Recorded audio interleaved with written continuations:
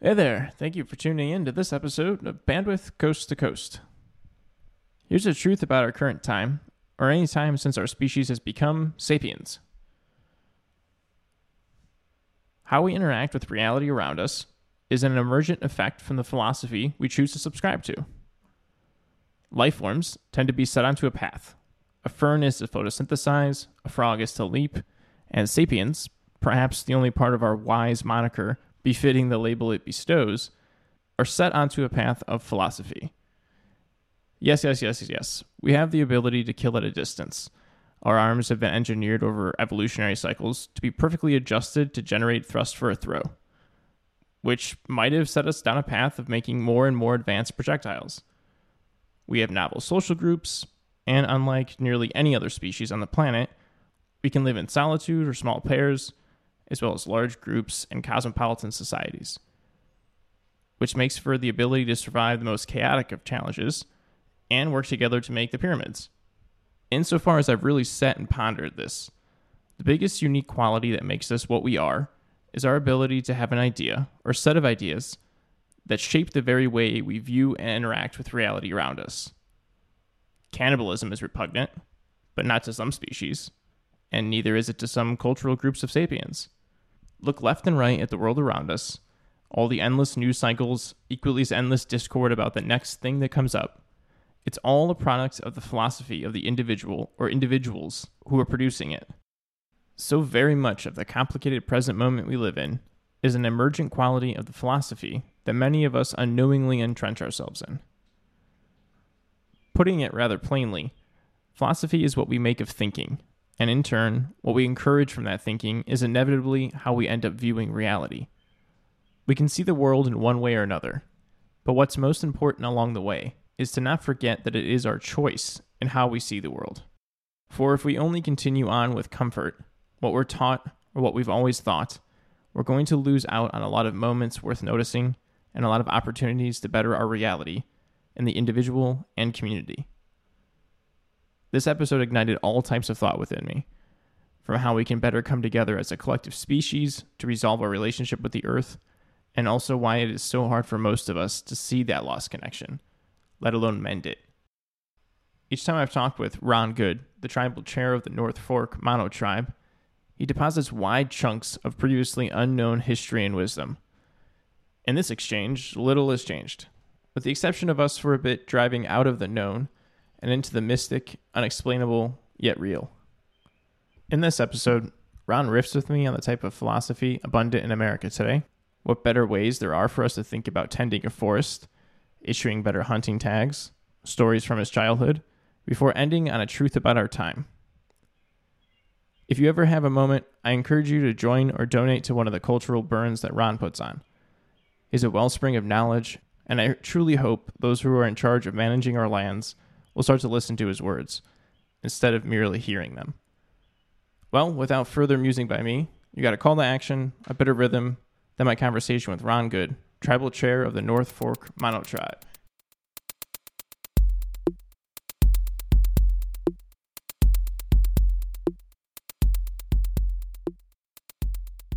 Real quick before the episode starts, if you'd like to listen to us on your streaming platform of choice, sign up for a mailing list to be the first to know about episode drops, or ask questions to upcoming guests, please follow us at bandwidthpodcast.com. And of course, if you like what you hear, follow, comment, or subscribe to the pod, however it is that this is getting to your ears.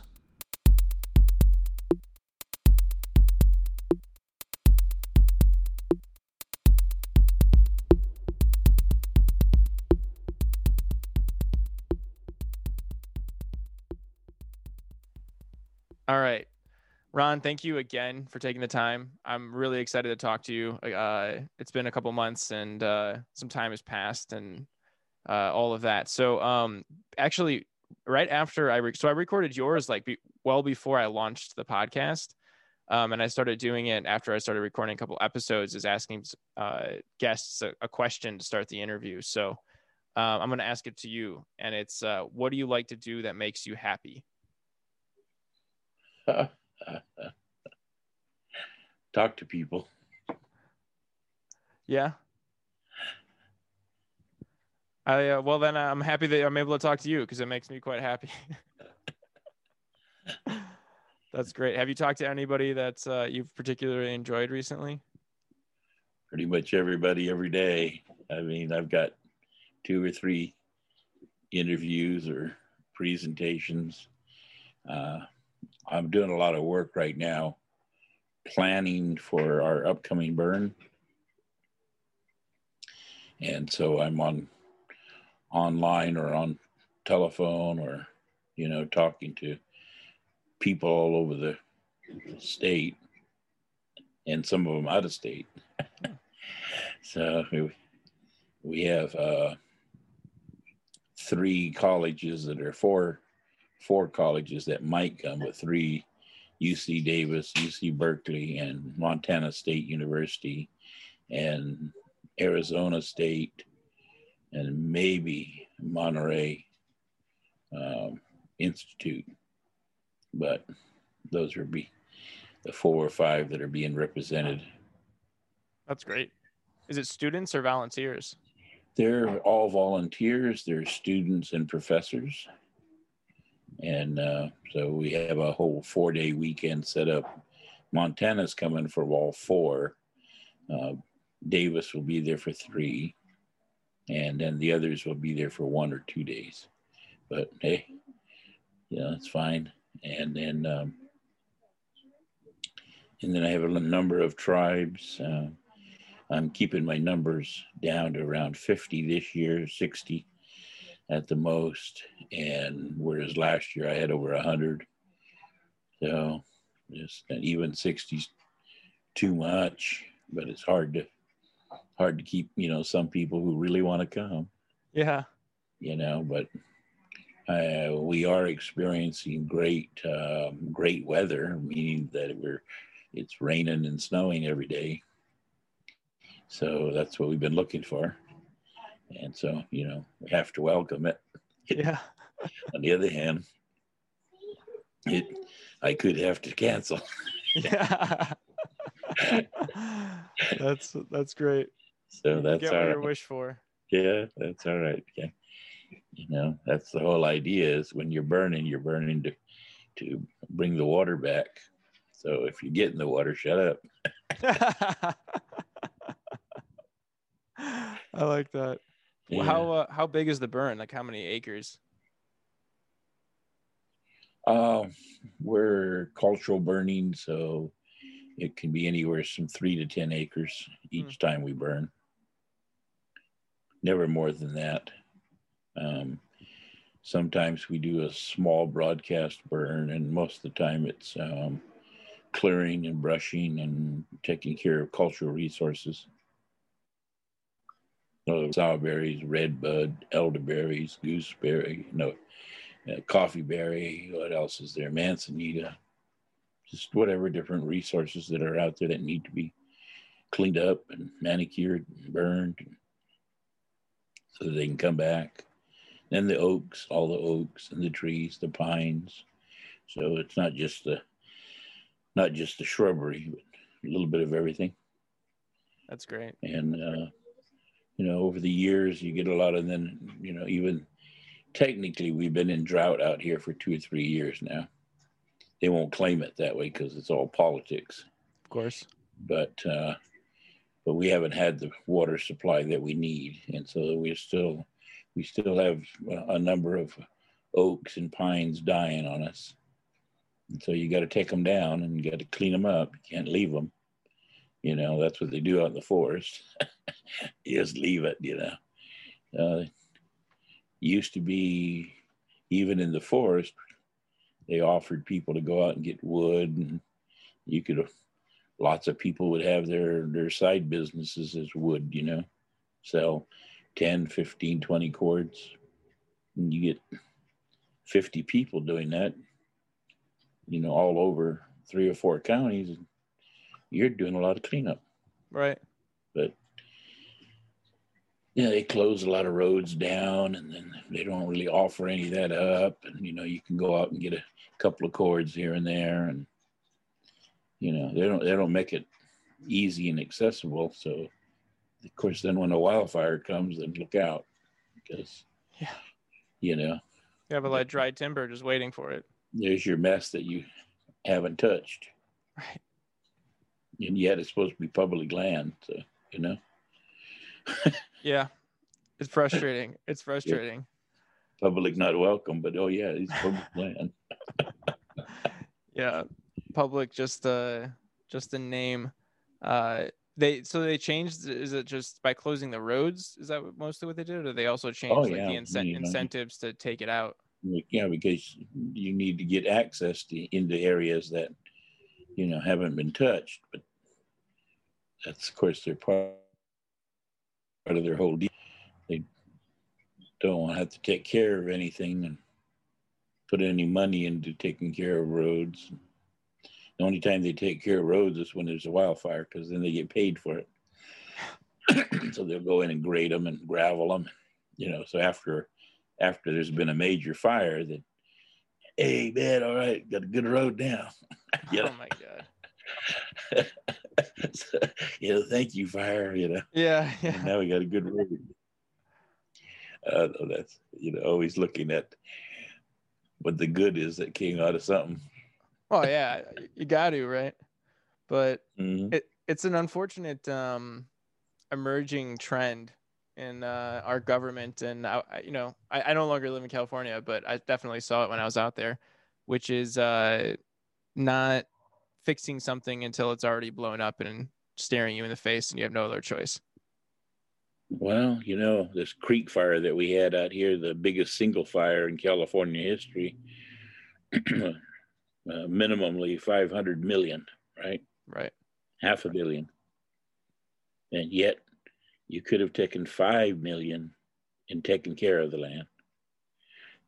You know, maybe 50 million. All right. Maybe we'll stretch it 50 million, but 500 million? That's what it cost us. And how many fires did we have? Thousands of, Right. you know, hundreds of great big ones. So I don't know, you know, we just don't seem to get our priorities right. Too much noise. Too much noise, and I've been thinking about this a lot. Um, Not enough of a tie to anything anymore, really, other than, I mean, it feels like our culture doesn't have a tie to the land, but I mean, that's like such a very easy thing to say. I feel like we're losing a tie to each No, other, and we're losing a tie to everything. there's no connectedness, Yes. you know, and which then means responsibility. You know, if you don't have a connectedness to something, you don't feel responsible for it, Mm-hmm. you know, and it's just too many people I talk to all the time. They go, oh, we went out and we were driving by these meadows and oh my God, it's so beautiful to see them. And it's like, what meadow did you see that was beautiful? Mm-hmm. Every meadow that I've seen, they're all dying and not being cared for. You know, they're less than 10% of what they used to look like. You know, a 300-acre meadow is now 30 acres. A 300 to be 3,000 acres. Right. You used to be able to drive 20 miles and be connected with meadows. Now you got to go 20 miles to see the next meadow. You know, I don't know, you know, but it's just like even those who work out there, they just go to work. They don't see nothing. You know, you can ask them questions about how what you see and what you observe, and it's, I don't know. I just work, come back, go do my thing, and come back. You know, it's like how sad.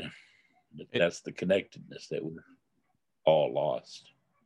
Whether you work out there, or whether you visit out there, or you play out there, you know.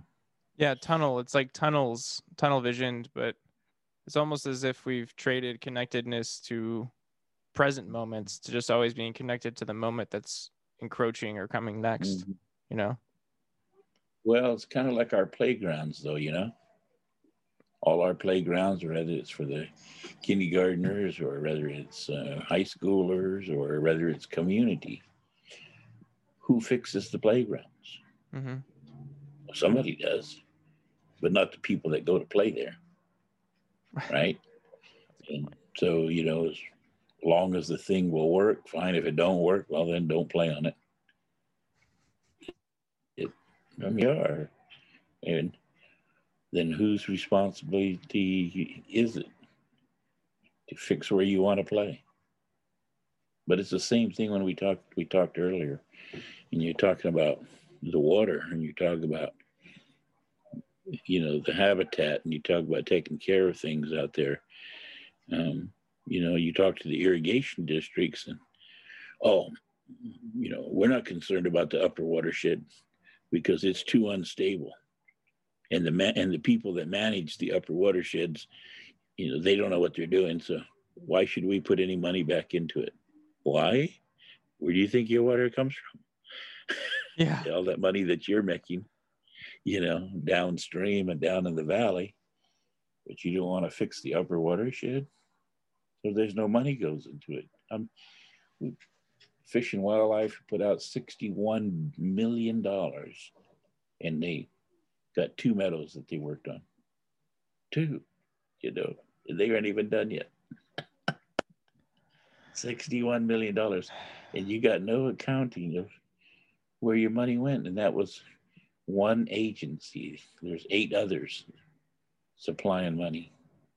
What for? What? It's it's a blind leading the blind. Yeah, they don't even know. They'll be able to give you a lot of reasons as to what they're doing, but not a lot of I don't know, proof in the pudding, I suppose. I think it goes back though to what you said. I feel like it goes back to what you said though, because I think a lot of those people that are populating those agencies and those offices of government are people that are tunnel visioned, like you said. Like even if they work out there, they don't really understand or have a connection or sense of history to know that this meadow, these 2 meadows that we're restoring, actually should be much larger and a part of a much larger network of them. And this beauty we're restoring is a lot more vibrant than what we're allowing us to think is the status quo that we're trying to bring back. Yeah, I try to work on grants. And you start reading the grant, and as soon as you start reading it, the people who wrote this had never been out there. They don't know what's out there. They don't know why. They got in their mind what they want your money, to do for them. Not what you're supposed to be doing out there, what you want to do out there to take care of the land. Is when your project you have, if you're going to restore meadows, how is that going to affect the downstream water users? If you're restoring a meadow, how's that going to affect the salmon? If you're doing a burn, as an indigenous tribal member, how is that going to affect Western science? How is that going to be compatible with Western scientists? I don't know. I don't care. Yeah. What the heck? I don't see them out here doing anything. They're not burning. They're not fixing meadows. But no, that's what you gotta comply with if you're gonna write a grant. Yeah. Bunch of rulers. They don't know what we're doing. They don't understand what we're doing out there. So where's the connectedness? Comes back to that. Yeah. It's we've become a society that's obsessed with what's quantifiable, and what you work in is the unquantifiable, right? That's good words. There you go. That's good words right there. Yeah, that's quite true. I'm just working with what you gave me. Well, it goes back to, as I've said before, what's the philosophy we're still living on? What's the philosophical content, that we're still abiding by, right? And it's the European concept of what we want, and everything's about economic development. Everything's a commodity. Doesn't matter if it's water, trees, the land, minerals. Everything out there is a commodity, and that's how it gets treated. And so if it can't make you money, what are we doing with it? I've worked on the forest revision plan. Now, when it comes to wilderness, they stated it plainly, wrote it. Wilderness. If you don't touch it, you don't mess with it, it won't cost you anything. So let's have some more wilderness, because that's less land that we got to deal with. And we're not getting enough money, so let's just put it all into wilderness. What do you think? What do you think wilderness was or is? And how many archaeological sites are out there on these wilderness grounds? I mean, do you don't think that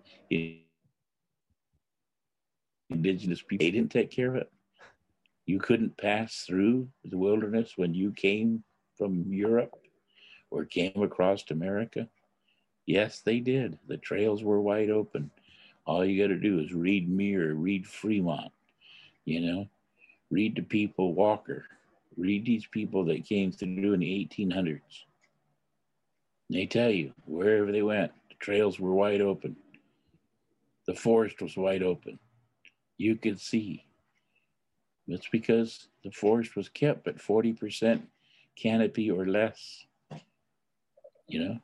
not 80, 90% the way we got it now. So, it's just, that's the thinking that was put in place when they wanted more trees. They were kicking the Indians off. You can't be burning. We don't want you burning. We want more trees. So they planted more trees. We can't have burning, so let's suppress burning.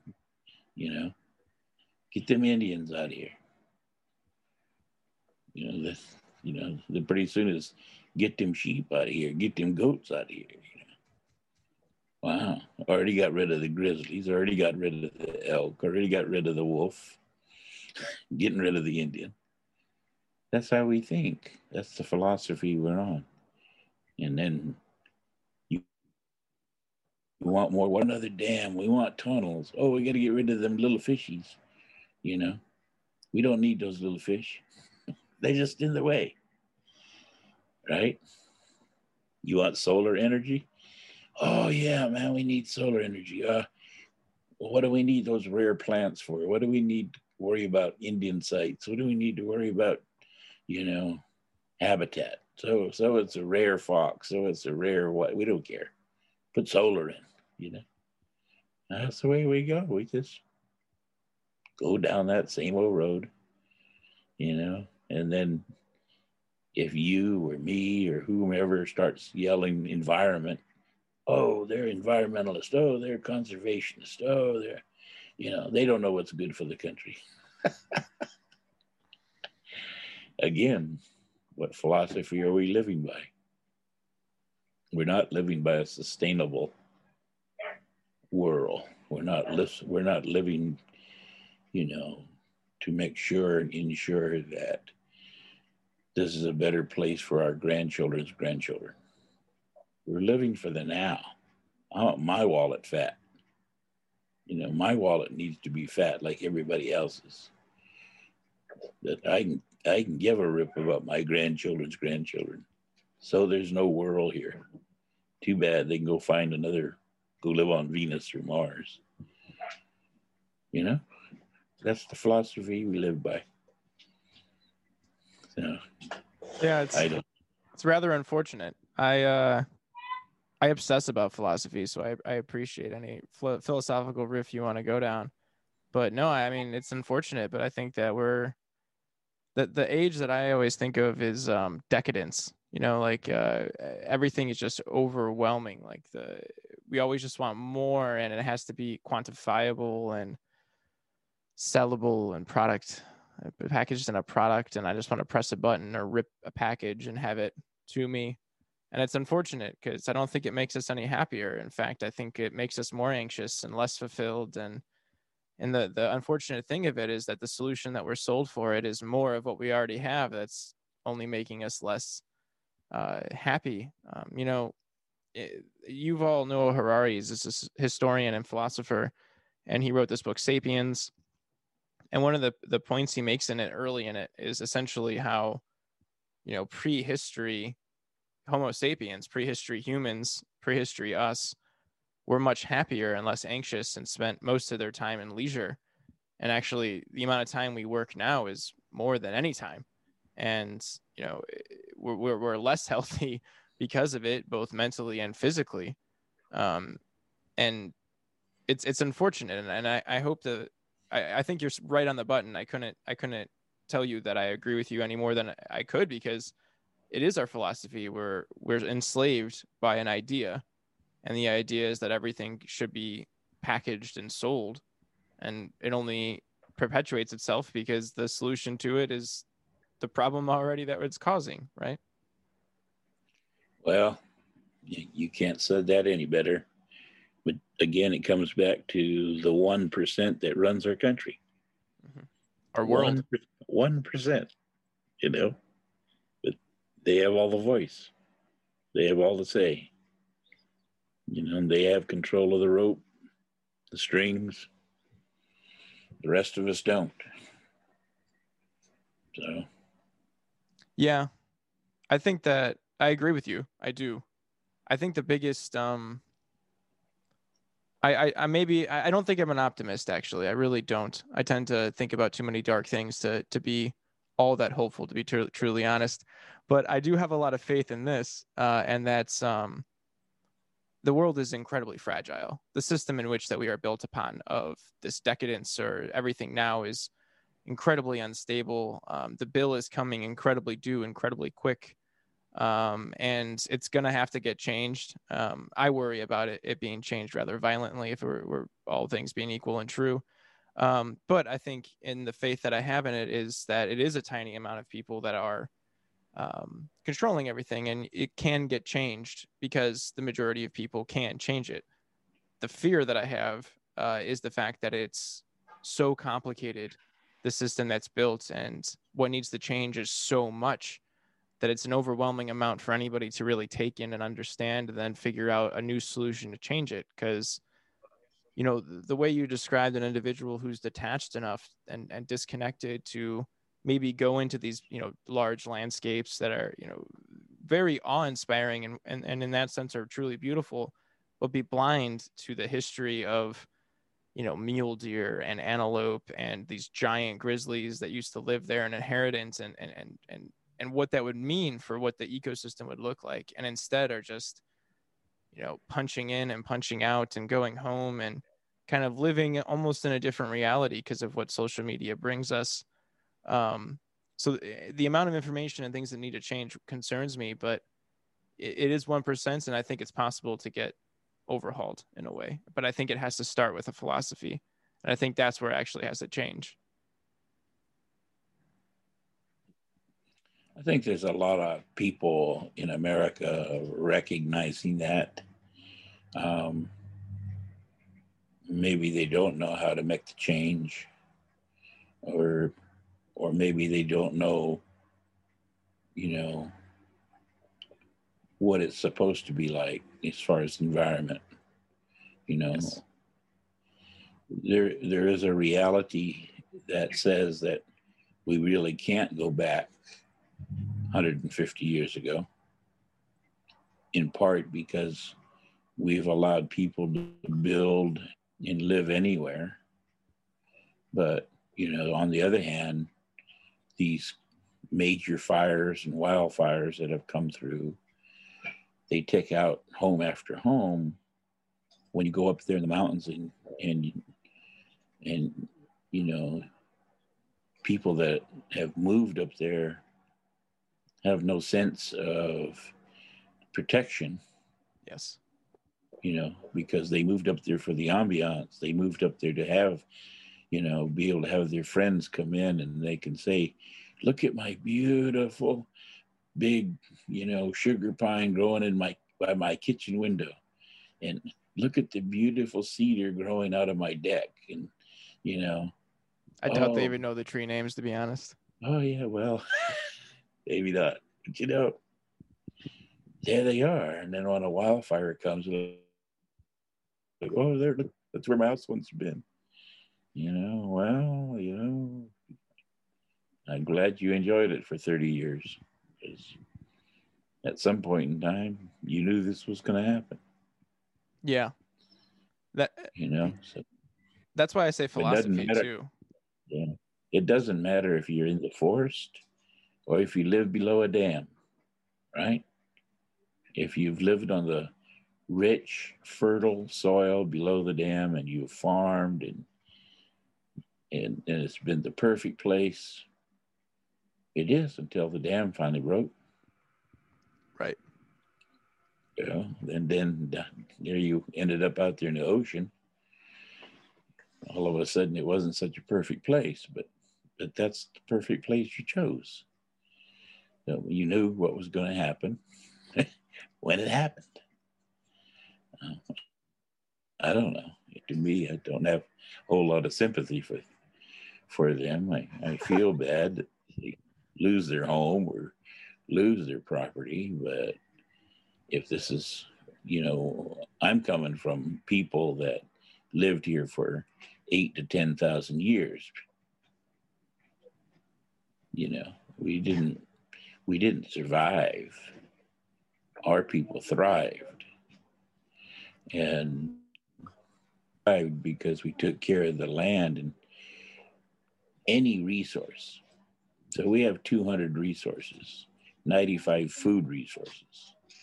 They aren't all ripe at the same time. They are not all plentiful every year.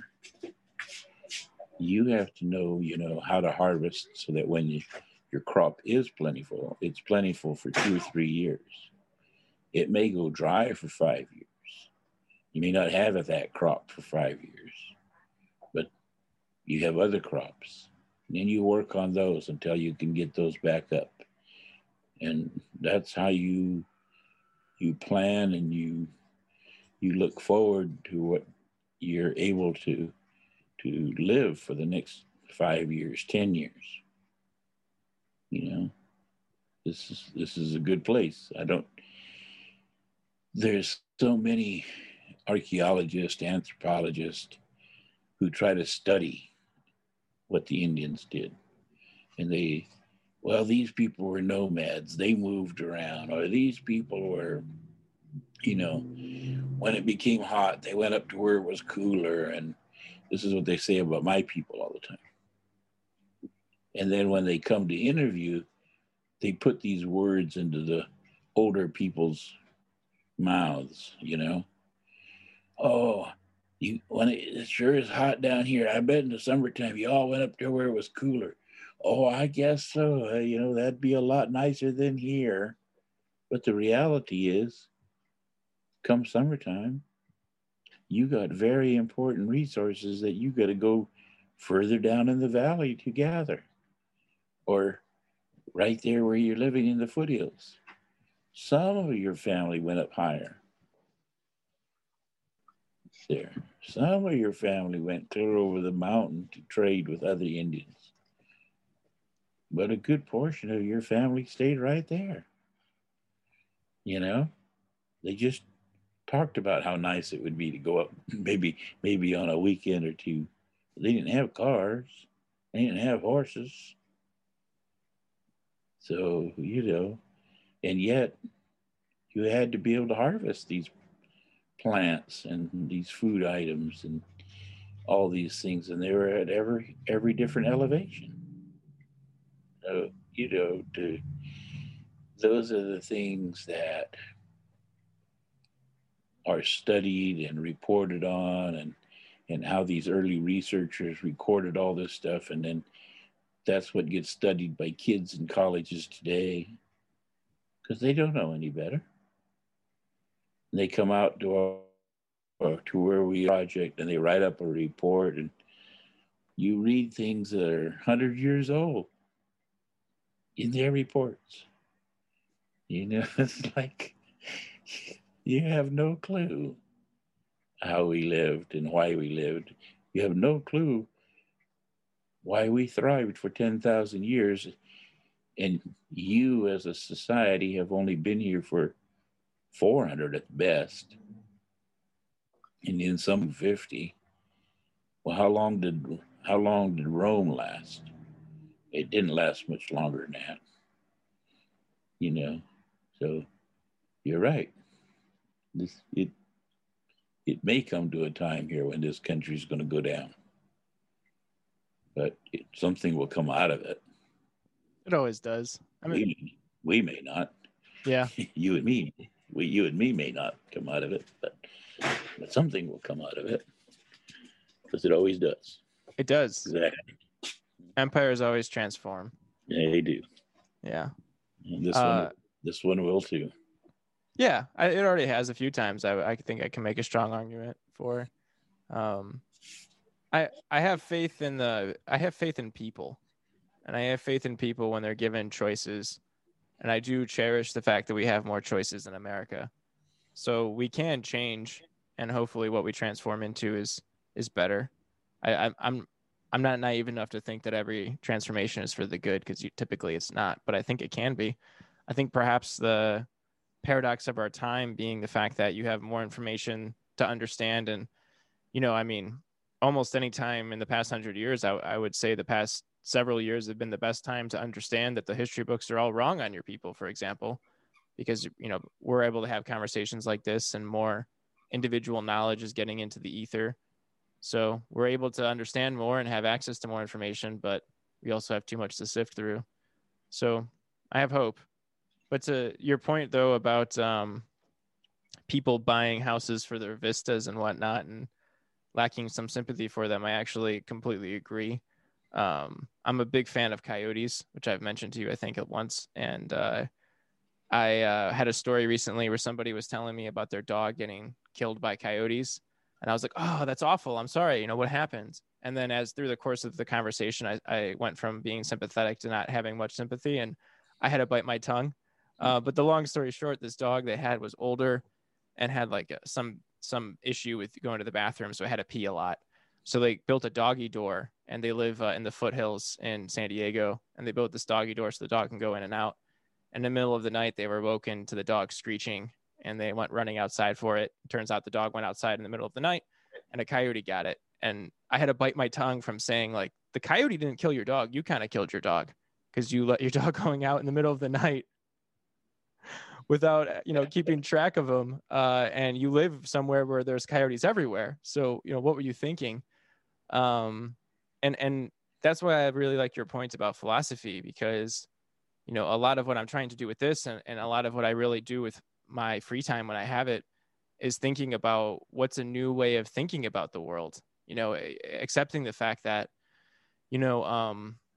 we can go through whatever the world is going to change going forward. It can happen through force, or it can happen through a genuine change in individuals. And I think that's really the only means of things that happen. So, I don't know if we're going to be able to go backwards to how things were 200 years ago, but if we have enough people that care about what it's going to be like in the next 2,000 years, perhaps we can have a real change. And one being, an acceptance of the fact that coyotes are around us, and they serve an incredibly big role, even more so since we don't have foxes and wolves and things like that. They're kind of filling a lot of other niches and needs. But that's just one example, or tending to. I mean, I have to thank you again for talking to me last time, because I was already kind of noticing the overgrowth, but now you gave me new eyes. And even now that I'm back in the Midwest and I'm going through hikes here, I'm looking through forests, and I'm constantly questioning, what is this supposed to look like? Because I guarantee you it's not what it looks like now. Like I went in the Dunes National Park here in northern Indiana not that long ago, and I was walking through it, and I kept thinking, like, there's so much brush, there's so much undergrowth, the canopy is high. This is a mixed prairie and marshland. Like, what was this like before? Because I guarantee it wasn't this. So if there's more people that have these kind of questioning thoughts, like ones that you're stirring in me, Perhaps we have a different type of outlook onto nature, because nature isn't supposed to be left alone, and especially now when it needs so much help. Well, that's a good point, because no matter how religious you are, if you go back to your Bible, then people were placed everywhere. And not only people, but all the different kinds of animals. Those that grazed on the brush, and those that grazed on the trees, and you know, so they were all placed there as part of that environment. And once you start removing things, it's kind of like having a wagon wheel, and you start removing spokes, you begin to weaken that wagon wheel. How many ruts and how many creeks and how many gullies are you going to be able to hit before that wagon wheel shatters, because you've removed too many spokes? And that's how we are. And what we've done as people is we begin to remove things because we think we can manage. I've told you before, I hate the word manage, because these guys don't know how to manage. Take deer, for instance. I argue with Fish and Wildlife all the time. I'm here in Central California, and I'm from the mountains.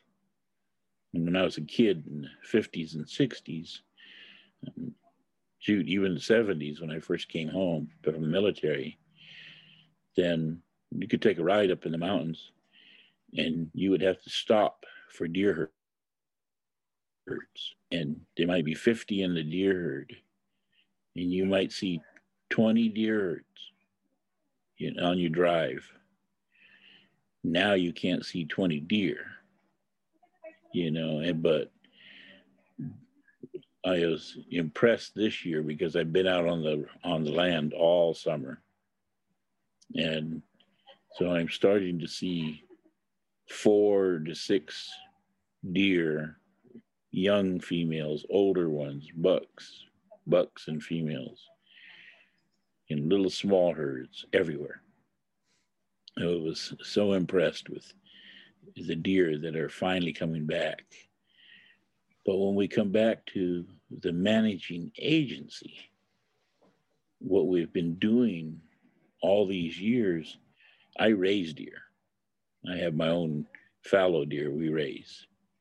So a lot, besides what I thought I knew about deer. But the hierarchy of it all is that you have to have the alpha buck. You have to have the number one buck. You can't be killing him. Like what we do with Fish and Wildlife, the hunter, he doesn't go out there to eat. I know I got buddies everywhere that are hunters. They don't hunt to eat. Oh, when they get a kill and they pass the meat out, they give it away to all their friends. They're nice. Nice thing to do. But if they were going to hunt to eat, they wouldn't give it away. They might give a piece away or two here and there, but they wouldn't be just sharing it all, because they're out there for the hunt. They're not out there for the kill. They don't want the meat per se. And kill the number one buck, what are you leaving? A yearling? You're leaving a 2-year-old, a 3-year-old, a 4-year-old. You're not leaving the bigger bucks to take care of the herds. And so pretty soon your deer are getting smaller, your deer are getting less. And we even kill females. You kill the hunt for the females. They're still nursing their babies. They're in the middle of nursing their babies. They have their babies in the summertime. They're hunting females in August and September. Then they start hunting bucks when they're rutting in October. It's like, we have no clue how to manage, And you say that you want to, as a Fish and Wildlife, you know how to manage. They don't know nothing about managing deer, but they think they do. You know, I don't know. I've never heard that before. It's simple and it makes a lot of sense about if you kill the large buck, you're killing, the best genes in one hand and also the best physical presence to make them keep the herd safe. And that's interesting. I haven't heard that before. Um, if I gave you a magic Yeah, wand and I he said could. you get to change the way that deer is managed, what would you change? My How would you older do it? my older bucks can live to be 20, 20. and they're still breeding, and they breed as many as 20 does. You know, so think about that. That's how many babies, over 20 years. That's 400 minimum that they're going to affect. One buck, one herd. Wow. What's fish and You know, wildlife? What's the I mean, most bucks when they're in hunting, aren't they usually like 7 or 8? I didn't even know they can live to be that long. Is this mule well, deer, by the way, or what deer is this? that, that's a pretty old deer if you got a 7 and 8 year old deer, because he's made it that far without getting shot. No, there's old pictures of these old stags that have been around for 15, 16 years. Wow. Great big antlers on them. Yeah. Some people have them. I've seen them. What You know, um what would you do if you were being a bit of a realist and you said hunting has to still exist in some capacity? What would you change? What rules of the game would you change? Let them live longer or different ones well, or yeah. not as many tags? There's no reason for you to be killing the older ones. There's no reason for that. If you're going to hunt for the meat, and a 3, 4 year old be just fine. There's nothing wrong with that. You get plenty of meat, tastes good. He's a nice kill. You know, Probably change some of the different times when you could be killing too, because our bucks, they breed between September, early October, and February. February is probably too late. They can breed in February. In early September, early October, they're just coming out of the rut, so that's kind of fresh. You get into mid October to mid January, that's your prime time. And what you got to understand too is that breeding isn't done at one time. You know, you got to you might have 2 or 3 does in heat at the same time. And you're spending all your energy trying to chase that one down. It's like having a girl, and you got 3 or 4 girlfriends. So you spend all your energy trying to get one, let alone all three. Well, they not much difference.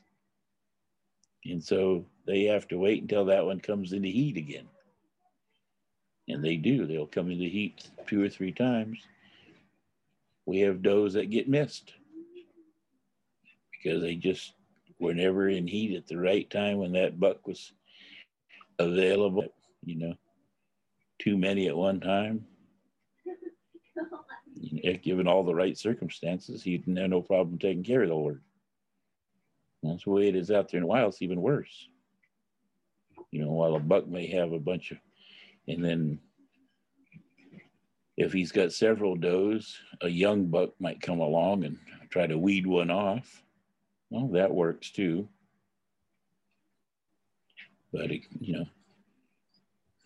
don't know. There's just different things that we just don't have right in any of our agencies that what they're doing, and it's all about money because their operation is ran by how many licenses they sell, and then people have to be able to actually kill a deer once in a while to be able to want the enormous prices for licenses.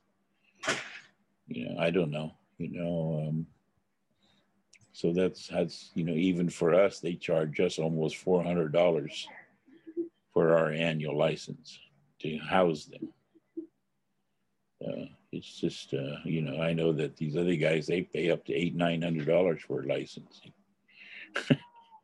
and that's the big revenue. So it all comes back down to that again: economic development. Sell them licenses. But what are you doing for the deer? How are you making sure that and they got to eat? They got to be fed. They're not going to get fed on brush that's old. They need young brush. When we restore the meadows, the young oaks that are coming up to 3 and 5 years old, you can go out there and I can show you pictures after picture of the little baby deer and the young deer mothers bringing their babies over to eat that little sprout. And if you have 100 seedlings on your meadow, most of them will all be eaten. And that's what makes the oak bushy. Eaten on. If it hasn't been eaten on, it's going to grow straight up, and we call those post oaks. Post oaks, because they grow straight up and they made posts out of them and gates and things like that. But they weren't nibbled on by the deer. If they're nibbled on, then they're going to become bushy and have a big canopy, broad-based canopy. For the process, But if you got the deer out there and you're not burning, you don't have fresh vegetation coming back, then how are you feeding them? What are they eating? So, I can't get people to agencies to do cultural burns under the oaks. You have thousands and thousands of oak trees, maybe millions. Most of them don't produce any acorns, because they don't have fire. They haven't had fire. So how are you feeding the species, the wildlife? And everything eats an acorn. Turkeys eat acorns, woodpeckers, blue jays, sapsuckers, squirrels, chipmunks, deer, bear, pig. On what? A handful of acorns? I mean, every place I go, I ask every single agency, show me your list of the species that habitat your forest or your park or this area. They can't give me a list. They can give me a list of their endangered species and their threatened species or their rare species. They can do that, but they can't give me a list of everything that's out there. And they can't tell me what they eat. I say, okay, you got 200 acorn trees. You got 200 oaks. How many of those 200 oaks are producing acorn? And of those that are producing acorn, how much acorn? Right? 100 pounds, 25 pounds, 400 pounds? How much is that tree producing? And how often?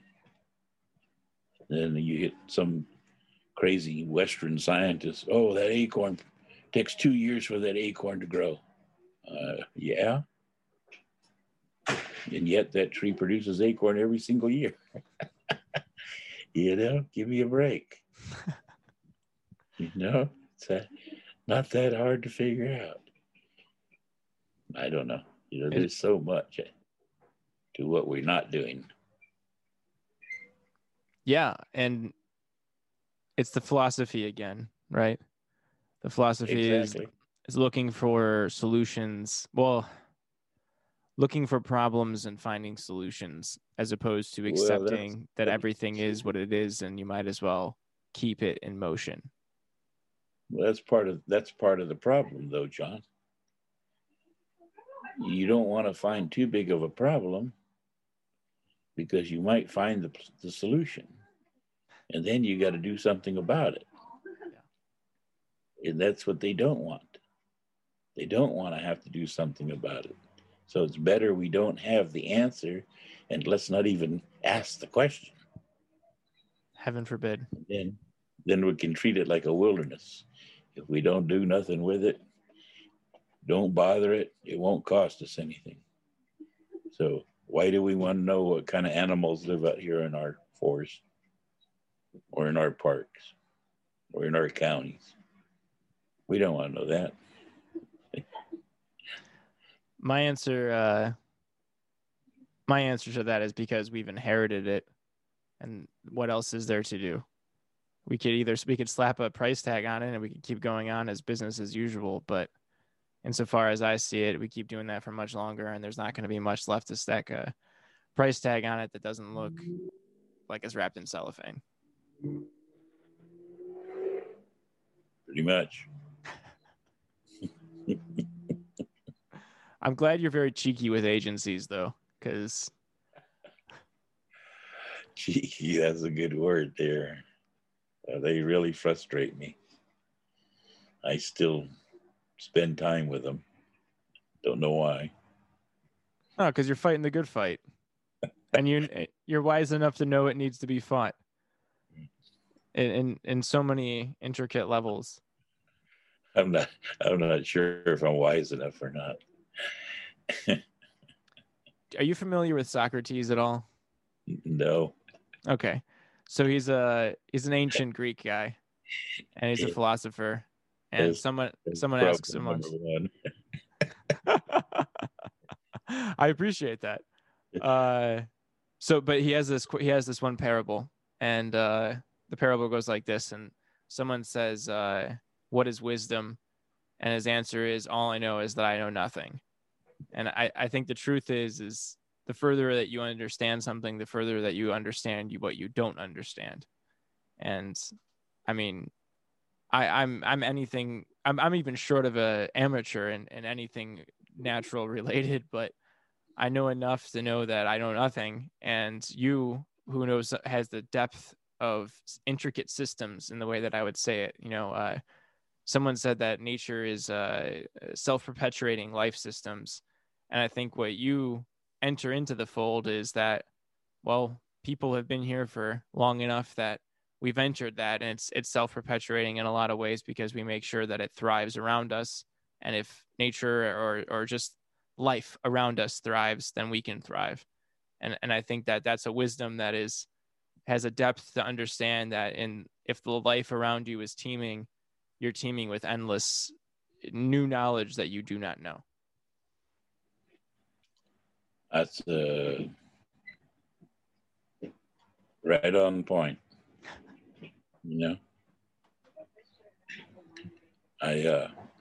Sir Charles, he's a pretty good environmentalist, and he's been around the world talking to indigenous people. But that was one of his points, was that you must first restore nature's economy before you can restore humankind economy. Because that's, like I said when we started this conversation, the Euro-American, when they got here, what did they find? They found everything that they were hoping for. And so they reap it, rape it, and take from it. They never gave back, and they still haven't given back. They're still taking, they're still reaping, and they're still raping. Well, when does their plundering stop? And when do they start thinking in terms of the next 1,000 years? I don't know, Americans, we just say, well, maybe one day they'll all move to Mars. I don't know. Maybe they'll all pack up and leave, and we won't have to worry about them no more. Well, I'm staying around. Oh man, we can ship off the people that don't care. I'm with you there. You didn't either. You left. You left. You went to Montana. Wherever you went. No, Montana would be fun, but yeah, I think a lot about the next 2,000 years. So I study a lot of the past 1,000 years of European history because I've climbed out of it with this thought, and that is Europe, first off, is arrogant. And I think that has to be the first thing that gets brought into the conversation. If you're a European, you have inherited an awfully arrogant and ignorant society. And I would have to say it starts with the fact that Europe is not a continent. It's kind of asinine that we tell ourselves that lie, because continents should be easy to distinct. And if we have to be constantly arguing about where the line of Europe falls, I think it's awfully asinine, especially considering the fact that almost every single European invention and idea comes from Asia and comes over. Even the printing press was, had a 50 years before, was thriving in a different means in China. So we were awfully arrogant. And I think with that comes, with the last 2,000 years really comes from, you have a geography and a culture of friction and constantly fighting. And what that creates is this constant anxiety that we don't even realize we have, that we have to constantly be worrying about who's coming over the hill next. And for human history, yeah, sure, that has definitely happened. But I think Europeans are the startling ones in history. And that's part of the reason why they have, created such awesome militaries, is because they fought each other all the time until all of a sudden they found a reason not to fight each other anymore. And that's because they found a lot of people that were easy to conquer. So that kind of is so latent in our thought and in our inheritance and in, our ability to even look forward, that we're constantly thinking of things in that manner, when the reality is that the variety and diversity of people across the globe before Europeans came and reaped and raped was quite vast. And while sure, Europe had, wildlife that was quite tenuous to it, and, a fauna and flora of which they would be constantly tending to, but it reacted to them doing that. Where in North America, that wasn't the case. And, if you read, I've read a few examples of people who had first contact of Europeans to the Americas, and they talk about how wolves weren't as aggressive as they were expecting, that they were much more curious to their campfires and things like that. And, how one of them, the one that always struck me, is this guy said that the wolf got so close to him, he stabbed him just to see if he could, and if the wolf would let him. And then he felt bad because it was so easy. And yeah, and just the abundance of life and the difference of culture that they walked into is so startling. Exactly what I was going to tell you. They found us easy to conquer, which they never actually did, but they found it easy to fight with us, in a sense, because we let them in. Right. We let them come here. We invited them into our homes. And we still are. Yes. It's not that we're not leery of them. It's not that, we don't, trust them. But it's not our nature to keep you out. There's enough here for all of us. There is, if we look at it differently, right? That's right. Yeah. That's why I obsess so much about philosophy. It's because how do you see out in the world?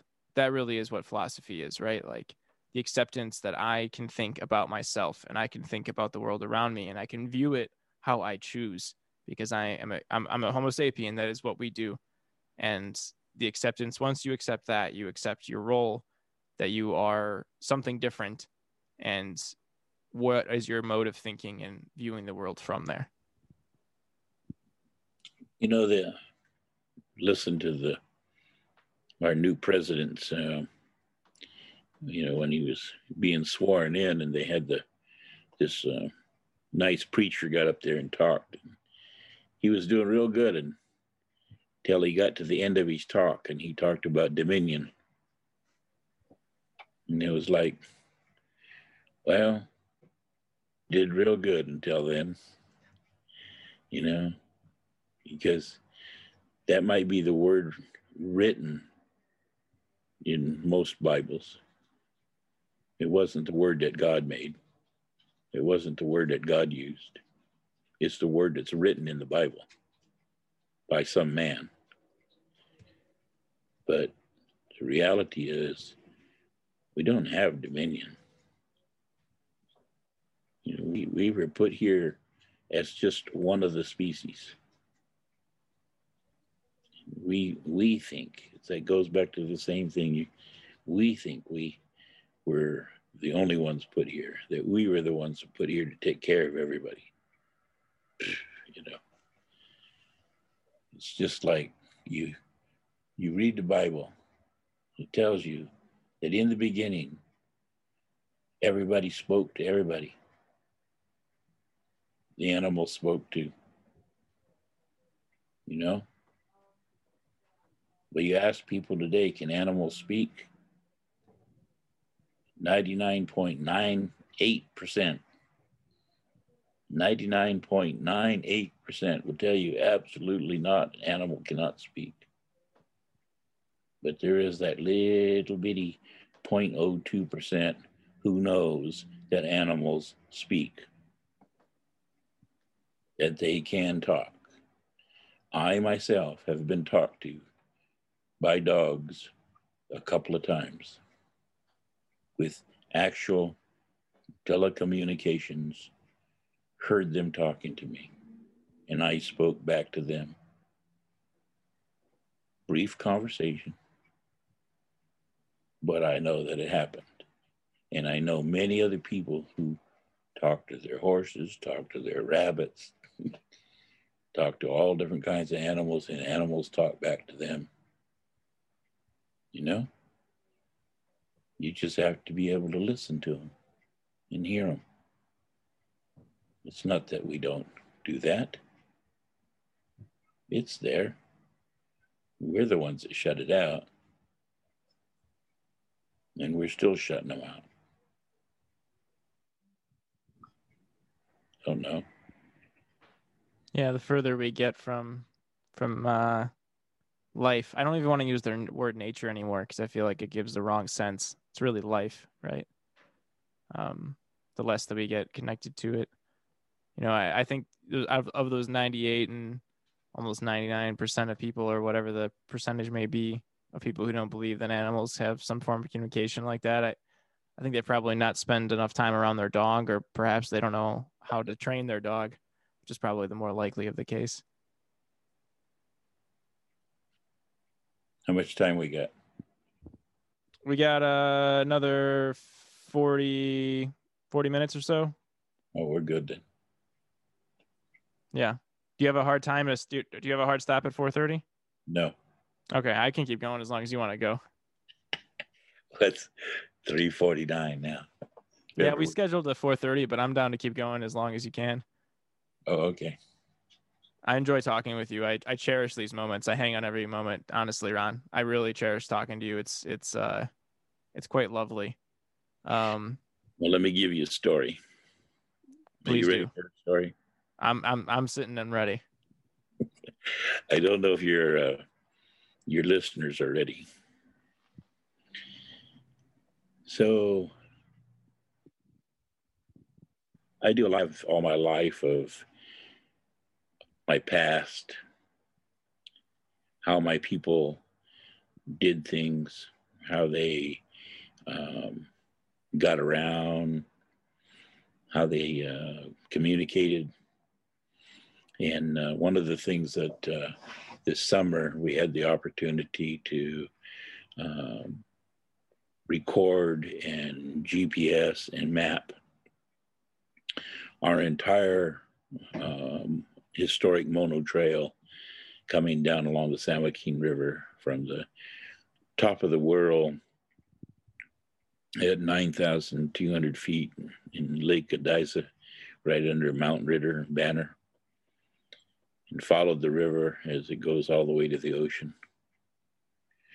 And, you know, putting our trails back on the map and actually going to see which route would have they taken, why would they have gone this way,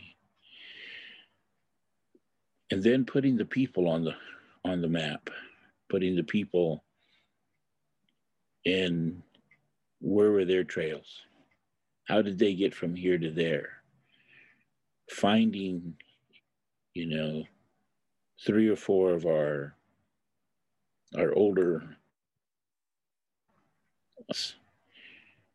1800s, and then going to visit that land and find that there's only like 1 or 2 ridges, and that at 3,000 foot, you could step off the mountain and end up in the river at 1,000 feet in one step. How then did these 80 and 90-year-old people walk around on this land, travel on this land? And when we were back there into this wilderness, I'll use the name wilderness, but it ain't a wilderness, but it's pretty wild, even though because it's all owned and been owned by ranchers, and we're talking about 40, 50,000 acres of several different ranchers and Bureau of Land Management, Forest Service, all these different agencies. So there's bears everywhere, pigs everywhere, turkeys everywhere, all lions everywhere, all this wildlife, you know, still living there. And they were there when these old people were walking around. Today, I wouldn't want to walk around out there. No, knowing that there's a bear on every single road and there's a lion on every single mountain ridge, and, you know, by myself, without a gun, probably, you know, just maybe with a poto we call a stick, a walking stick. And yet, they did it. Because we've mapped it out to where this family married that family, and this person, you know, went from this place to that place, miles, on some of the roughest terrain you can even think about. Now, taking that a step further, then discovering who some of these people were. In my people, it's been written by anthropologists and others, you know, but to use a term that religious people won't like, but they understood wizardry, sorcery, if you want to put those kind of terms to them. We don't. We use the word power. Your power that's inside of you. The power that's inside of you, most people barely use 10% of your brain. The smart ones might use 20 to 30% of your brain power. There are other cultures. I've studied martial arts all my life. Kung Fu, Judo, Karate, you know, even boxing. These things, to understand these sports and be masters at it, is not a physical aspect. It's a mental, and it's spiritual.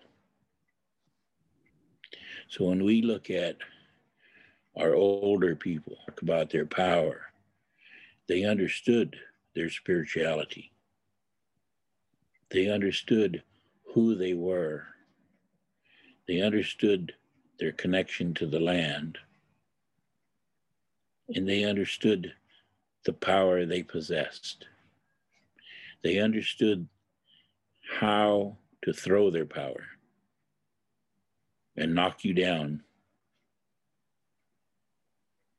20, 30 feet away, or make you sick, or come into your dream and make you sick, or heal you. So these are the things that they could do. Then this story goes to where one of these people, who later on life, she moved out of the wilderness a little closer into the village areas, remarried. And she had a connection to rattlesnakes. Her name was, her given name was Captain Waspy. She had a real name, English name, but she lived with rattlesnakes. Some people say she had 8, 10 rattlesnakes. But when she traveled with 2. One went ahead of her and one came behind her. So one day, my father gave me this story before he passed away. And he said he was outside and his great big rattlesnake came and was in the yard. So he went to get his shovel and he was going to kill it. And my mother came out and my mother said, "What are you doing?"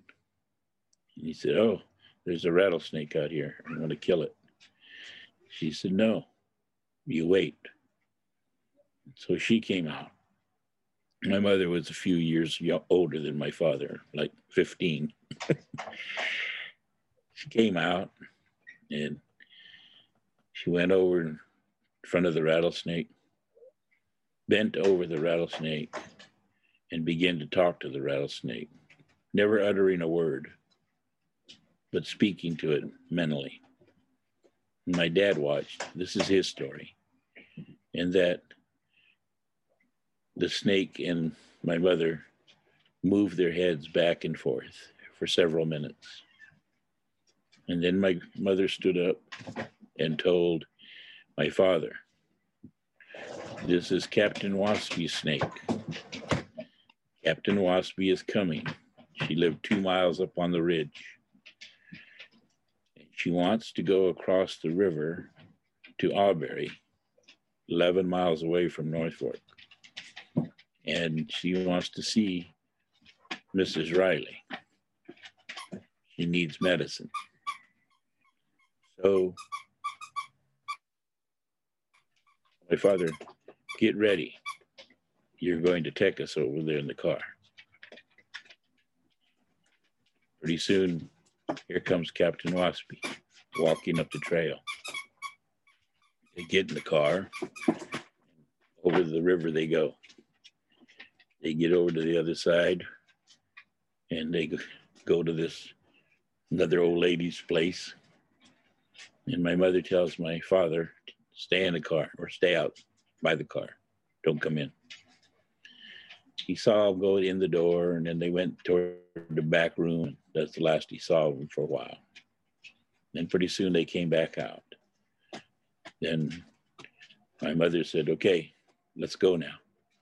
So he got back in the car. Captain Waspy got back in the car. And my dad started talking, Did you get what you came for? Did you get, did she do what she wanted? My mom, of course, her famous shh. She told her, "Hush, don't ask. Let's go. Your job is to drive us back home." He said, "Back across the river?" "Well, that's where home is at." "Okay." So back across the river they went, hardly uttering a word, not much conversation. Just before you go down from Auberry down into the river, then you come back up, to where our place was, about 4 miles up from the river. Just before you get to our house, our turnoff, there's you can see toward our place about a half mile away. And then you got to go around a big corner, then you get to the gate. And then it's another half mile back down to the house again. Well, when they got to the opening, Mrs. Waspy started talking in Indian real loud. And my father understood some, quite a bit, but he didn't quite understand everything she was saying. So he turned around to kind of look at her. My mom yelled at him, "Turn around, watch the road." Well, what's she saying? What's she want? Told him to hush again. But when they got up close to the gate, she was still talking. The old lady was still talking. And my mother told my father, "She's talking to her rattlesnakes. She has 2 of them. She's telling them to get going, be ready when she gets there." And so my dad said he only saw the one. So he got out, opened the gate, drove through, closed the gate, and drove down the road as fast as he could go in them. When he got to the house, he got out of the car and he went straight across in front of the house to the trail that she was on. Stood by it, not right at the trail. He stood back a little ways. And there was one of her rattlesnakes coiled up at the head of the trail. And when he looked down the trail before it went down to the creek, there was her other rattlesnake going ahead of her. And then she walked by him. You never look at people. You never look at the old ones. You always look down. You always look away. He said, but a very, very cold spell went through and every hair on the back of his neck stood up as she walked by. And she mumbled and grumbled something, maybe saying thank you, who knows. But when she got to her rattlesnake, she talked to it and she went ahead and her rattlesnake followed her. And that was her 2 snakes. But the idea of this story is she talked to her rattlesnakes a half mile away and let them know what she wanted and where she was at. And they listened. And when that rattlesnake first showed up, my mother talked to it. He knew exactly what the old lady wanted and that the old lady was coming. We had no telephones. There was no other means of knowing except that communication. And I can tell you story after story of other kinds of communications. But this is just a prime example of where we are in the conversation that you and me are having in terms of being still able to speak to our other species, to be able to understand what our species needs, what this world needs, what our environment needs. You have to be able to talk to it. You have to be able to understand it. For a period of time, I was giving the closing blessing in Sacramento for California American Indian Day during the early 2000s. They invited me up every year to do the closing blessing for all the people, for all the tribes. Before I would go, this was late September, 4th Friday of every September. Before I would go, I'd be out in the woods, out in the meadows. And I'd be talking out there. And they would be talking to me. And when I got up there, the people would ask me before I was done, is it going to rain this year? Is it going to snow this year? What kind of weather are we going to have? And I would tell them, and I would be correct, year after year after year, because of the ability to be able to listen, hear, and feel what's going on around you. We still have to have that connectedness. If you don't have that connectedness, how are you going to know what is needed? When you get around these agencies, they have no connectedness. None. They don't even hear you. They don't hear me when I talk. They don't. They listen because out of respect, they'll give me a few minutes to run my mouth. But that's it. They already have, they already know what they want. They know how they're going to do things. I've been with these agencies all my life. And I ask all these people when I'm in meetings, what you've been doing for the past century, what you've been doing for the past 2 centuries has not worked. What century do you think is going to work for you? Because whatever you've been doing hasn't worked. I just got done with the Dinky Collaborative. It's one of the United States has 22 restoration collaboratives. The Dinky is one of the lead restoration collaboratives in the United States. We have 34 really good partners. I was with them for 10 years. They spent $10 million. Not a dime on Meadows and not a dime on Oaks. I'm done. I'm through working with them. But, I was there. They didn't listen. They're not going to. And yet, we just got done with the biggest wildfire we've ever had in history. And there's another one coming.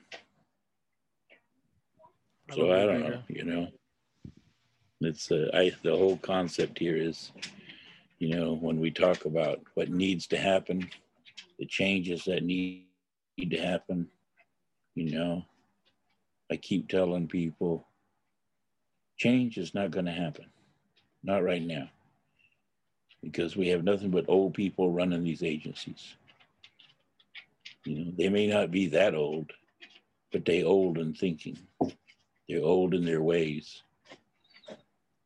And they can't change them. Old dogs can't learn new tricks. You just throw them a bone, pamper them a little bit, wait till they retire. And hopefully get some young college people trained. I keep telling all the young college people, go find agencies, go find conservations, go find, reserves and preserves and go work there. Grow, find out what you need to know. Maybe one day you'll take over an agency. But if young people try to go to the forest and the park, they get told we don't do business like that. That's not how we do things. Well, it comes back again. How you been doing things for 2 centuries? Has it worked? And when do you think it's going to work for you? I'll tell you one more story. You ready? This is a good one. Yeah, please do. Keep going. Okay. You'll laugh. So there was a white man. He went to the cemetery and he took flowers. And every time he went, he took flowers for his loved one. And next to him was this Chinaman. And this Chinaman took rice. And every time he went, he took rice. And next to him was an Indian. And this Indian took acorn. And every time he went, he took acorn. Pretty soon the white man said one day, hey, when do you think your people are going to come up and eat that rice and eat that acorn? The Indian and the Chinaman looked at each other, and then they looked at the white man and they said, "Same time your people come up and smell flour." That's good.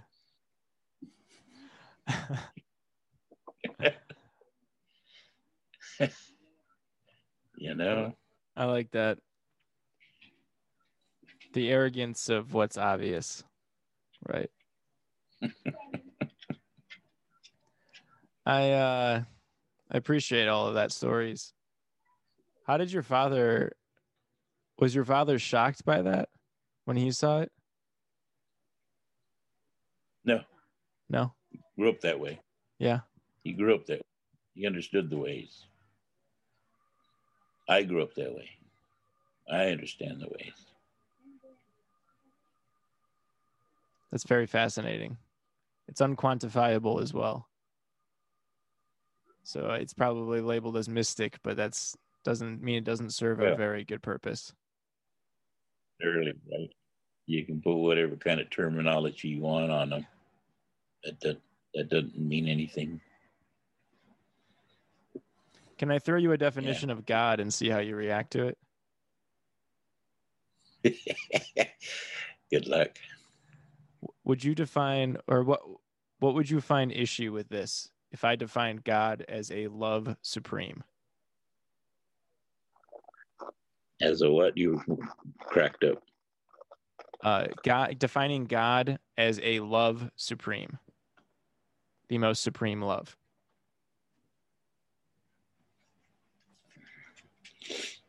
Is that God of Venus or what?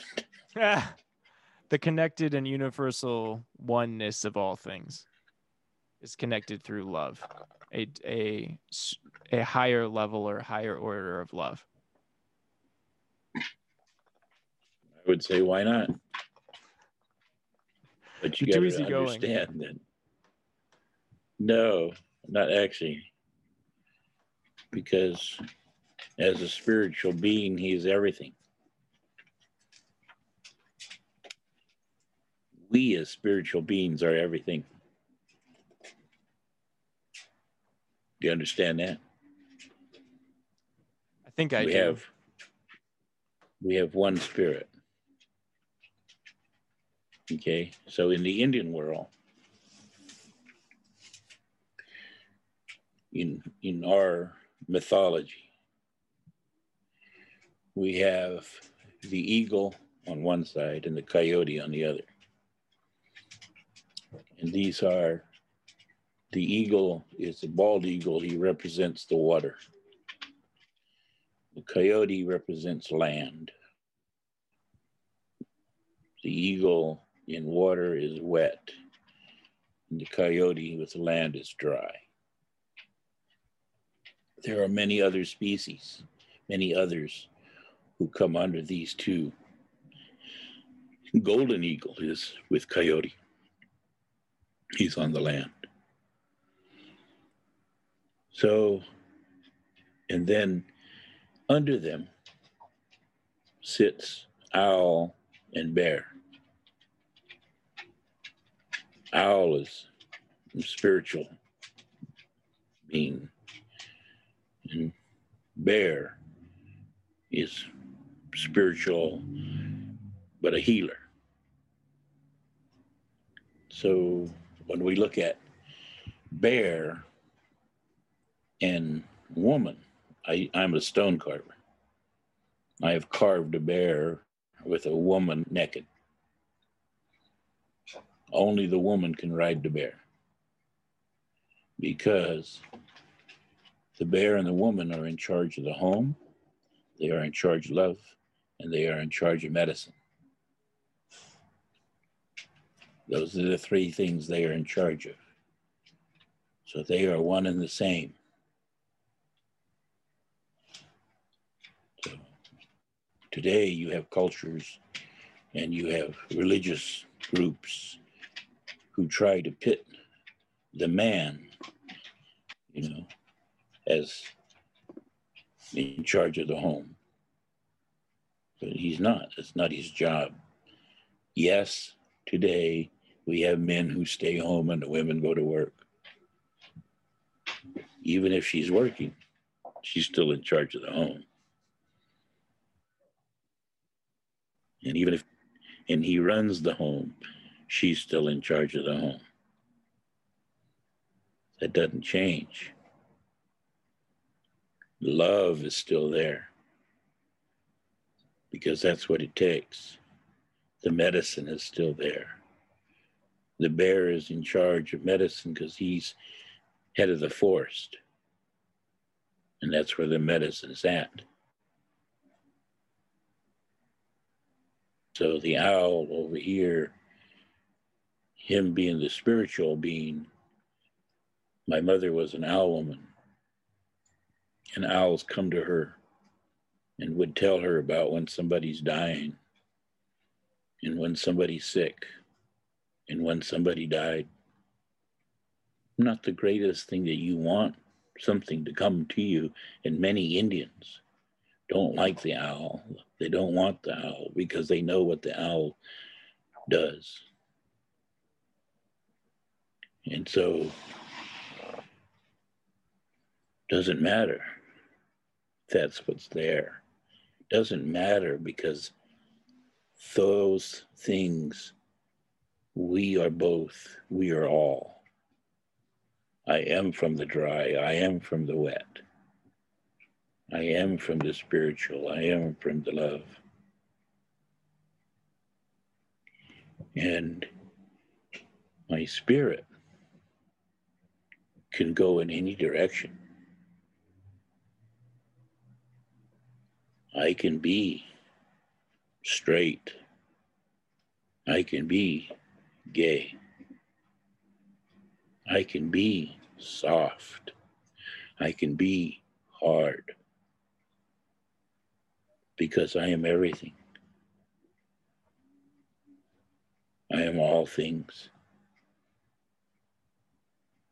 There may be things that happen to, like a river that flows.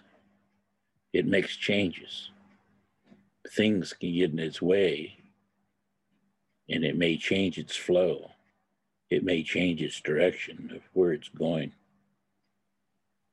Those things happen.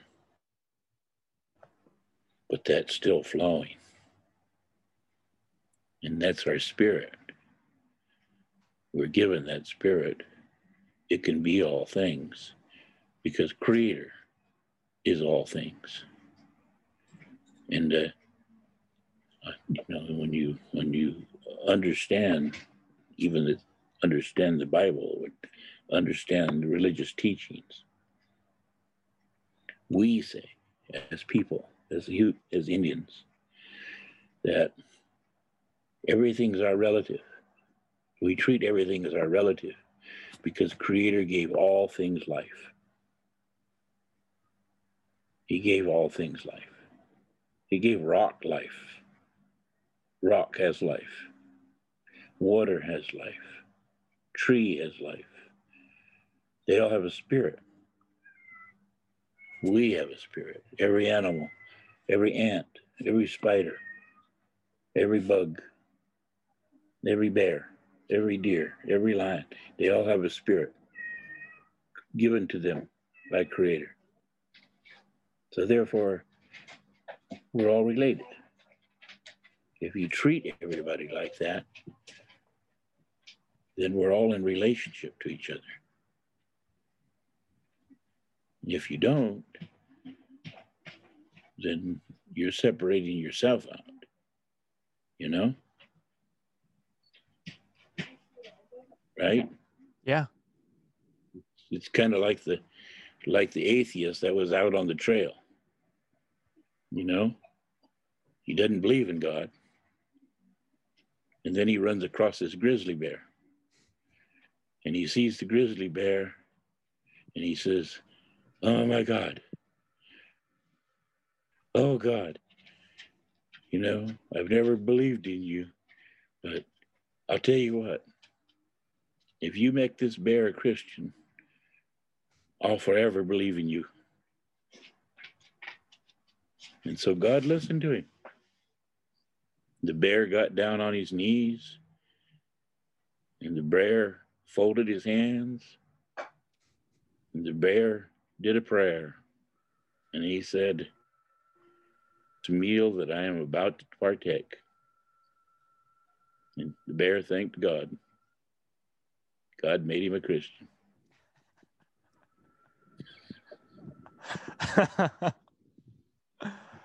I like that a lot. Thank you. Thank you. That's my answer to your question. I love it. I'm going to be thinking about that until the next time we talk, because I'm going to rope you into this again. Thank you so much. I really appreciate it.